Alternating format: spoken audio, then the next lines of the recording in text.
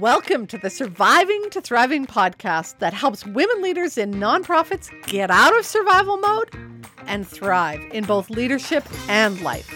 I'm your host, leadership development coach Kathy Archer, and I help women leaders enjoy impactful leadership. Have you ever felt like someone's had power over you and it didn't feel good? Or that they've been using their power in ways that have been maybe manipulative or uncomfortable? Or have you ever not understood your power and how to use it? Then you are in for a treat, because today we are talking to Bill Scott. Bill Scott is an innovative management consultant, trainer, and speaker with a unique blend of business and social service training. And you're going to hear more about that in the podcast. He delights in helping people identify their strengths and learning how to leverage them collaboratively with others. Bill practices from a strength-based, believing challenges that limit innovative thinking can be reframed as opportunities that open up possibilities and creativity. You're going to hear Bill talk today about a couple different concepts, and this is going to be part one of this video. We're going to talk about the 5 types of leadership, and then we're going to transition next week into maybe not so much leadership, but what Bill terms as followership. And he's going to introduce you to the theory around followership and what it is. So this week, make sure you stay tuned, keep notes for the 5 types of power and how you maybe can use yours in ways that are more helpful as a leader, or maybe that you've been using incorrectly or that you felt used incorrectly. And then next week, like I say, you're going to learn how to shift that into followership. You are also going to hear about the journey that Bill and I have been on together and the work that we're doing together. I've known Bill for many, many years, and we work collaboratively on some projects. And so you're going to see those or hear us talk about those in this episode and in next week's episode. So without further ado, let's transition into this week's episode with Bill Scott. Howdy. Welcome to the podcast. Thank you. Bill and I were just talking before we got onto the podcast. Bill and I do this Zoom thing and have done this Zoom thing for, Bill, we didn't actually check how many years. Got a guess? 6. Okay, 6 years every week. Every week we are on a Zoom call, and we've been working together on some thoughts and some strategies and some theories and some stuff. And we've pulled stuff together, and I'm going to tell you more about that towards the end of the call. First, I want to sort of tell you how I met Bill. Many, many years ago, we won't talk about how many, when I was in a leadership position and our organization was growing and developing and we were getting some training, Bill came to do some training for our organization, once for a bigger group and then again for my group, because I specifically loved the work Bill was doing. And I'm like, you need to come do this for my group. And Bill, you remember that trip? I do. I do remember that trip. I remember a very long ride from Grand Prairie, about 2.5 hours, actually. Yeah, because of course, if you guys don't know where I live about 6 hours north of Edmonton. So yeah, Bill came up, did some training for my organization, and then Bill helped with proposal writing for the organization I was working for. And so Bill and I worked on, I don't know if we worked on more than one proposal, but I very vividly remember one in particular. At least 2, I think. Yeah, probably. And we went back and forth, and I learned so much from Bill. I was like, oh my God. So when I went out on my own, I reached out to Bill. And I think, Bill, maybe I reached out to you. We didn't prepare this. This is kind of funny. Maybe did I reach out to you about my Strengths Finder? I think that's where we started. Yeah, that's my recollection as well. Yeah. So Bill loves the Strengths Finder. This is not going to be the last time Bill will be on the podcast. You'll probably hear more from Bill over time, and we'll get to talk about that. But yeah, I was looking at how do I develop my strengths and grow my strengths. Bill jumped in, helped me out. You want to take it from there, Bill? Where did our work go from there? Yeah, well, I mean, I think both of us had an interest in how do you create workplaces that you're excited to be a part of. Both of us had long careers in the social profit sector, and I'd been out on my own as a consultant for a while and had found appreciative inquiry just before I went out on my own. And so a real strength-based focus, I think, was part of what both of us had. And intuitively, we knew that that was the way we wanted to be with people, and that other people must want that as well. I mean, who wants to go to work and not want to be there? And so it took us a while. I don't remember exactly how long it took us, but eventually we ended up calling the work magnetic workplaces, because that really described how we wanted to see workplaces be after we'd left them. Really magnetic ones where people couldn't wait to get up in the morning to go to them. And so, yeah, that was kind of the next logical phase of our work together. Yeah. So if you want to know more about our work together, stay tuned, because you're definitely going to hear more about that. But Bill, back up for a minute and tell the listeners how you got to where you are today. You've been in the social profit sector for a long time. And notice, Bill, maybe explain that too. You call it social profit sector. Some people call it nonprofit. What's the difference? Well, for me, it's a quantum difference in terms of language. Appreciative inquiry people talk about language creating worlds. This is one of those times. I did work in the nonprofit sector for 21 years, but I really got tired as an executive director saying what it was that we didn't do. You don't hear the major corporations talking about being a for-profit company or what have you. They talk about what it is that they're doing, what their mission is. And so, from my perspective, what nonprofit organizations do is create social good or social profit in their communities. And so, to me, they're social profits. And I think that it really identifies for people the impact that they have in community. And that's why the people that I've talked to anyway like the term. Social profit. All right. So tell us, what was the beginning of your career in the social profit / nonprofit sector? Well, I spent most of my time in the social profit sector working in children, youth, and family programs. Started out in residential assessment and treatment in the Okanagan of BC. We had one of the very few staffed models, which meant we got to go home after 8 hours. We would go in, do our shift, and leave, as opposed to the house parent model. So I worked there for about 6 years or so as a frontline worker and as a team leader, and then chased the love of my life to Victoria, thinking that eventually she would become my wife, and thankfully she did. To finish my social work degree, and also to start a new job as a coordinator of community services in the children and families sector. And then after about 5 or 6 years of us living in Victoria, we made the very difficult decision to move back to the Lower Mainland in the Vancouver area, as I'd accepted a job as an executive director after taking my MBA. And so I worked as an executive director for 9 years at an agency where we did everything from prenatal care to people in their 60s who were in our job club. So that was kind of the social profit time, about 21 years. And then I left to become an independent consultant, and I've been doing it ever since.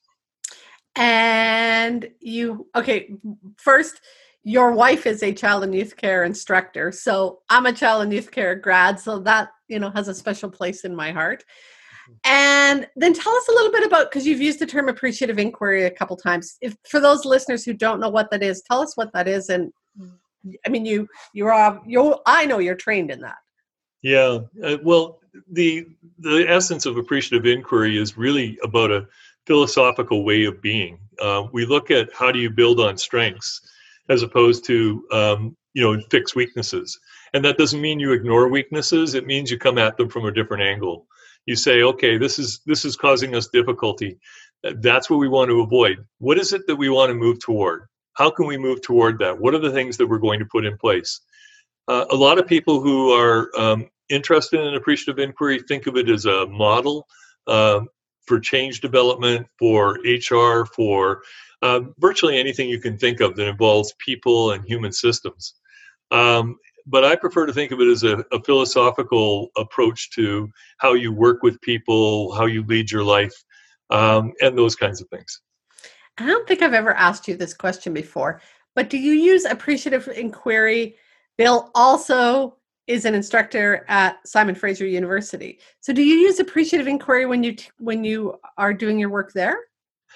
Absolutely. I use the philosophy. I don't always teach the model, Right. but I always use the philosophy. And in fact, Every class that I do at Simon Fraser, I start out with making a case for a strengths-based perspective, because so many of my students in the business department, which is where I teach, are used to fixing things. They're used to dealing with things from a negative perspective, and I want to open their minds to the possibility that we can look at leveraging strengths as opposed to simply always addressing weaknesses.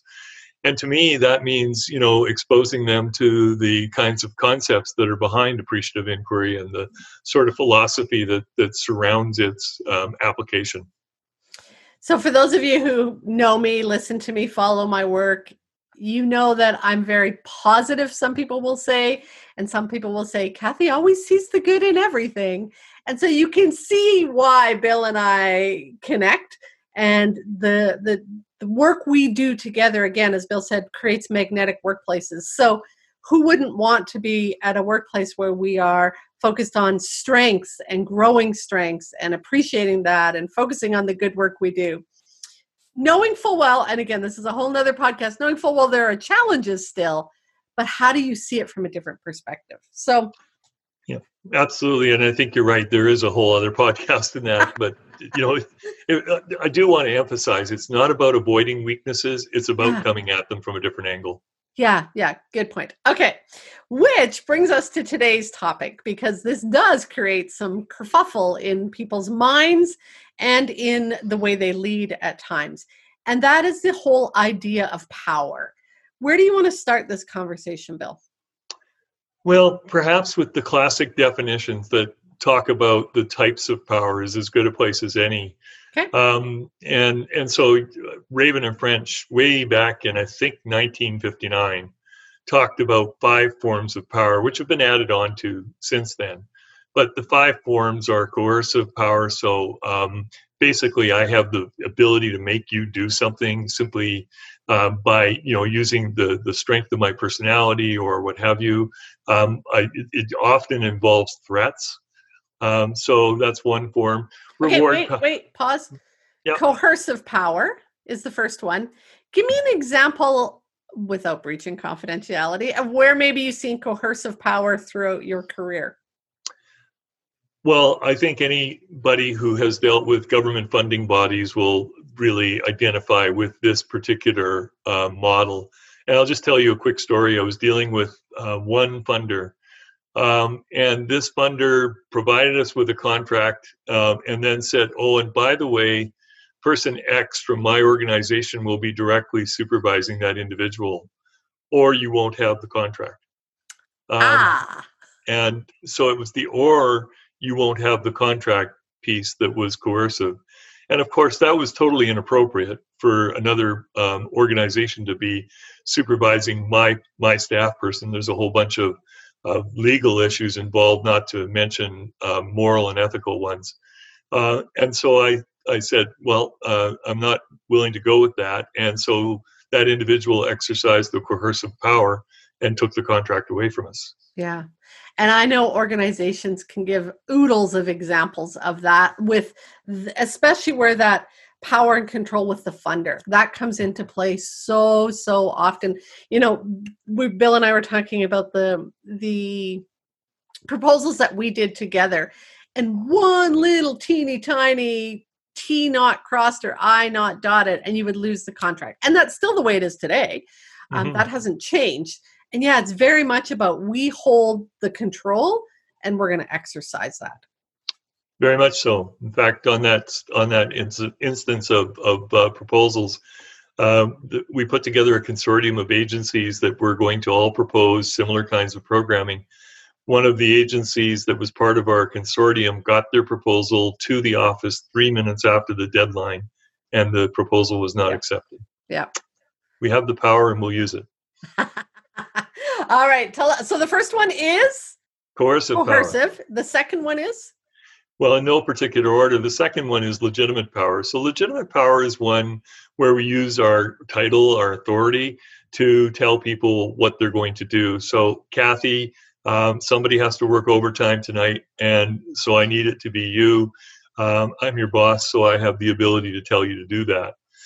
So legitimate power is about our title It's about, what comes with that title. Like mom, dad, grandma.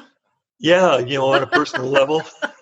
Unfortunately, as you know, when they become teenagers and beyond, Doesn't apparently quite cut it legitimate power anymore. doesn't work quite as well. So yeah, the title, and I think in organizations sometimes this is the problem. I was talking to somebody yesterday. Titles change and definitions change. And so I think that's sometimes where some of that gets blurred, where a coordinator in one organization does this, and that would be a manager in this organization and a supervisor over here. And it's like, whoa, what do all these titles mean?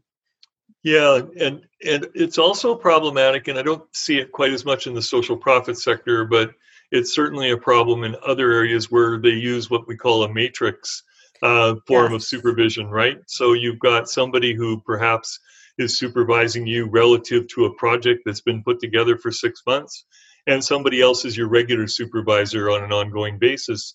And what do you do when the legitimate power of both is being exercised on you to do two diametrically opposed things? Yeah. Oh, I had a client that just had that the other day, and she was so frustrated. And one of the things that one of her goals is to influence within the matrix. And that's typically when we think of influencing, we think of influencing the people we supervise, but she also wants to influence up as well. And when you've got this weird matrix thing happening, it just totally blurred lines and made things really difficult. And I think what's really important about what you just said, Kathy, is to differentiate between power and influence. They're not the same things. Quite often I'll put up a slide when I'm doing work with groups, and particularly with my students at the university, and the picture will be of people like, I'm going to date myself now, Madonna, Martin Luther King, Steve Jobs, and Mahatma Gandhi, John F. Kennedy, Martin Luther King. And I'll ask the question, do these people have power over you? And the answer to that is no. By and large, those people are not going to make them do anything. But do they have influence? Absolutely. Without a doubt, yeah. And so how do we differentiate between those two things? None of those people would be using legitimate or coercive power, for instance, as we've already discussed, but they would potentially use other forms of power, which we'll talk about in a minute. And can I use both power and influence? Oh, absolutely. Yeah. I think it's important in some instances to use both. And at some point, organizations need to get things done. And so, you may not want to work overtime tonight, but you know what? The snow stopped Jake from getting to work on time. He's going to be a half an hour late. And Kathy, you need to hang out here because we can't leave the place unstaffed. So at that point, I may need to use it. I might have started with rational persuasion, which is an influence tactic. Okay, And if that didn't work, I might have to move to using my legitimate power. I think the real important piece is when using power to be using it with discretion and to be using it knowingly. I think too often we go into default mode when we use power, when we're not totally aware of the impact it's having. Oh, that's really important. Say that again. We need to be aware. Yeah, we need to be aware of what power we're using. And we need to be aware of the circumstances and whether it's the right time to be using it. I think sometimes we just go into autopilot with power because it's easier. There's one thing we know about three forms of power, and that's that they're easy to use. It's easy to use threats. It's easy to tell people that I'm your boss, so that you have to do it. And it's easy to reward or punish people, which is the third form of power we'll talk about in a moment. So coercive power, it's not title power. Legitimate power, and the third one? Reward power. Okay, tell us about reward. Yeah, this is the last of what we call the positional powers. And so reward power is I have the ability to give you time off, or I have the ability to give you, a promotion or whatever it is for doing something. So, for instance, let's imagine that you and I were working on one of those proposals, but we're both internal, and I'm your boss, and I say to you, look, Kathy, I know you've got to work overtime tonight to get this proposal done. And if you do that, you don't have to come in until noon tomorrow. Right? So perhaps it's going to Right. take you only an hour, but you're going to get the whole morning off. What a great deal for you, right? So Yeah. it's a reward. We can also use punishment. Either you get this report into me by 4:30 today, or else there are going to be consequences for that. So, you can use it either way. And, obviously reward power is much nicer, but both of them are short term in terms of their lasting impact, according to the research. So those three are called which? Those are called positional power. Okay. Those three are forms of positional power. And the other two? The other two, well, again, in no particular order, expert power. Expert power is when somebody has been around a very long time. And so as a result, they've got some knowledge and some expertise. So, for instance, you might see that happening a lot, actually, in the U.S. with the American Senate, where they have long-serving senators who have been around for donkey's years, and they know how the system works, and they know how to get something moved from point A to point B. And so they'll mentor people around that process to help them understand that in order to get to a particular place, this is where you need to go. So if you're looking for that kind of information, you're going to find the person who has expert power. Let me offer one more example. Imagine you're working in a factory, and the machine that is critical to the development of your product or the making of your product breaks down. And you just have the general manager of maintenance who's just new on the job, been there for 6 months. And then you have Fred. Fred has worked on that machine for the last 30 years. And he knows the ins and outs of that machine like you wouldn't believe. Technically, you should probably be going to the general manager of maintenance because that's what his job title is all about. But most people are going to go to Fred because Fred knows the machine. He knows exactly what's going to have to be done to baby that machine to make it till the end of the shift. And so people approach him and ask him for ideas and thoughts about how to do it. Which can be good and can have its challenges. It certainly can, and particularly if people use that in a protective kind of way or a way to enhance their own self-esteem or, their own, look at the world and how they fit into it. It can be, and I think that's true of almost anything, right? There's flip sides to virtually everything in life, just as there are what I would call situational alternatives to when you should use certain forms of power, for instance. Yeah, and the situation I'm thinking about right now is the what's the term for the leader who has been there from the beginning? Founder. The founder syndrome, right? Mm-hmm. So the person who started the organization or has been there since the beginning of time, it feels like, they have all of this knowledge. And if we don't sort of take that knowledge and move it into other places or move it into other ways, partly we lose that knowledge if they leave, but partly we also keep them too busy because we keep coming back to them for things that we don't need to be coming back to them for. Mm-hmm. And so it can be a bit of a sore thumb in organizations. That's right. I think, part of it is if those people can mentor others, then, it's that idea of giving away power to get it. Yeah. And I think that's a really critical piece you're raising. Which brings us to the last one, I think. Yeah, the last of the 5 that were originally designed was referent power. And we see referent power in people like Martin Luther King, Mahatma Gandhi, and others, Mother Teresa, people that are world-renowned for their selfless spirit and giving natures.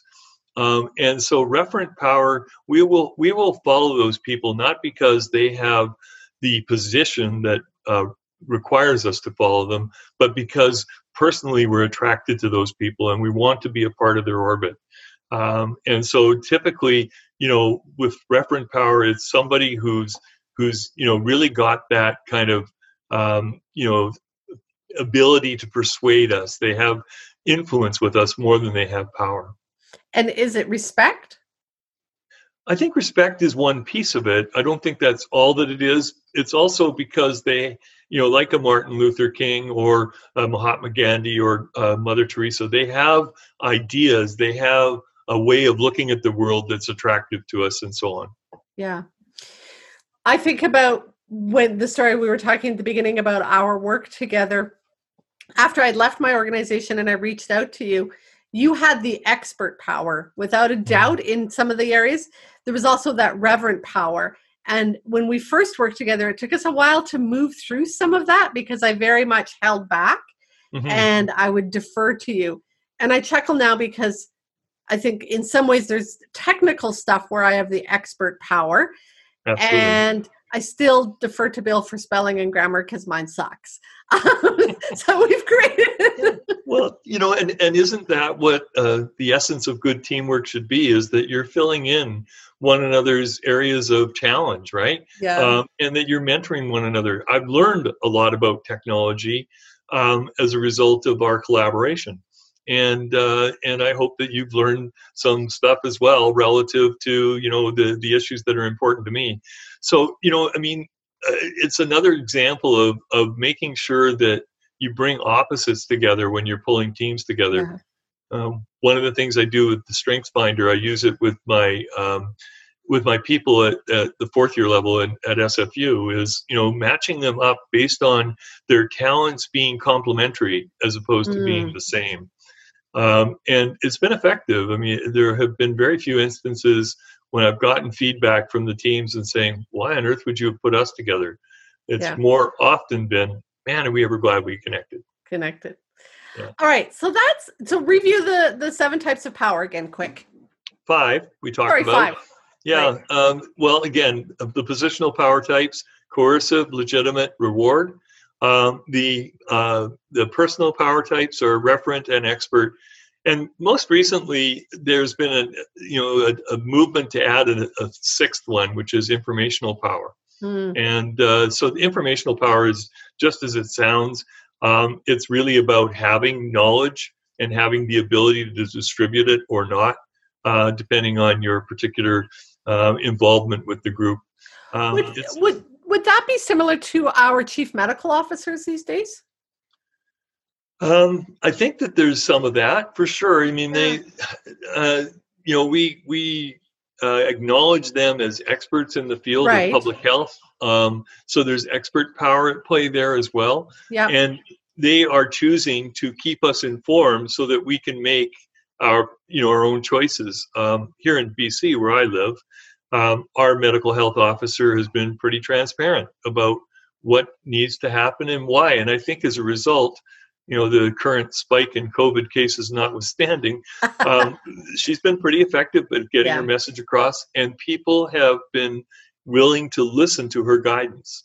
And I think there's a combination of her being transparent about the information she has, the expert power that she has, the legitimate authority she has to make the orders that she makes, and also the growing reference that people have for her.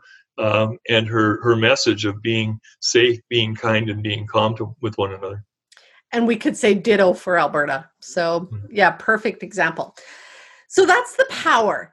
And you have some other ideas beyond power that you are really starting to talk more about, share more about, and teach more about. You want to jump into those? I know you want to know what Bill is going to say about followership, and that episode is coming next week. So make sure you stay tuned for the second half of my interview with Bill Scott, where we talk about why leaders need to be followers. If you want to know more about Bill's and my work, you can go to magneticworkplace.com and you can find out more. Bill, tell people where they can find you. Valuingpeople.ca. And I can also be found at innovationpartners.com. If you found today's episode helpful, then you are going to love the training library. Many women leaders in nonprofits wish that they had a coach or a mentor to help them, but they don't believe that they or their organization can afford it. Oh, but you can. Inside of the Training Library membership site, you will not only get access to affordable and easily accessible ongoing personal and professional development training, you will also have access to a leadership coach at your fingertips. That way, when you hit those inevitable challenges that leadership will bring your way, you'll have both the resources and the support to navigate your way through them with confidence, composure, and while keeping your integrity intact. To find out more, head to kathyarcher.com/library. If you are enjoying the show, I'd love it if you could leave me a comment or a review on iTunes or wherever you listen to your podcasts. Thanks for listening. Go make the rest of your day awesome.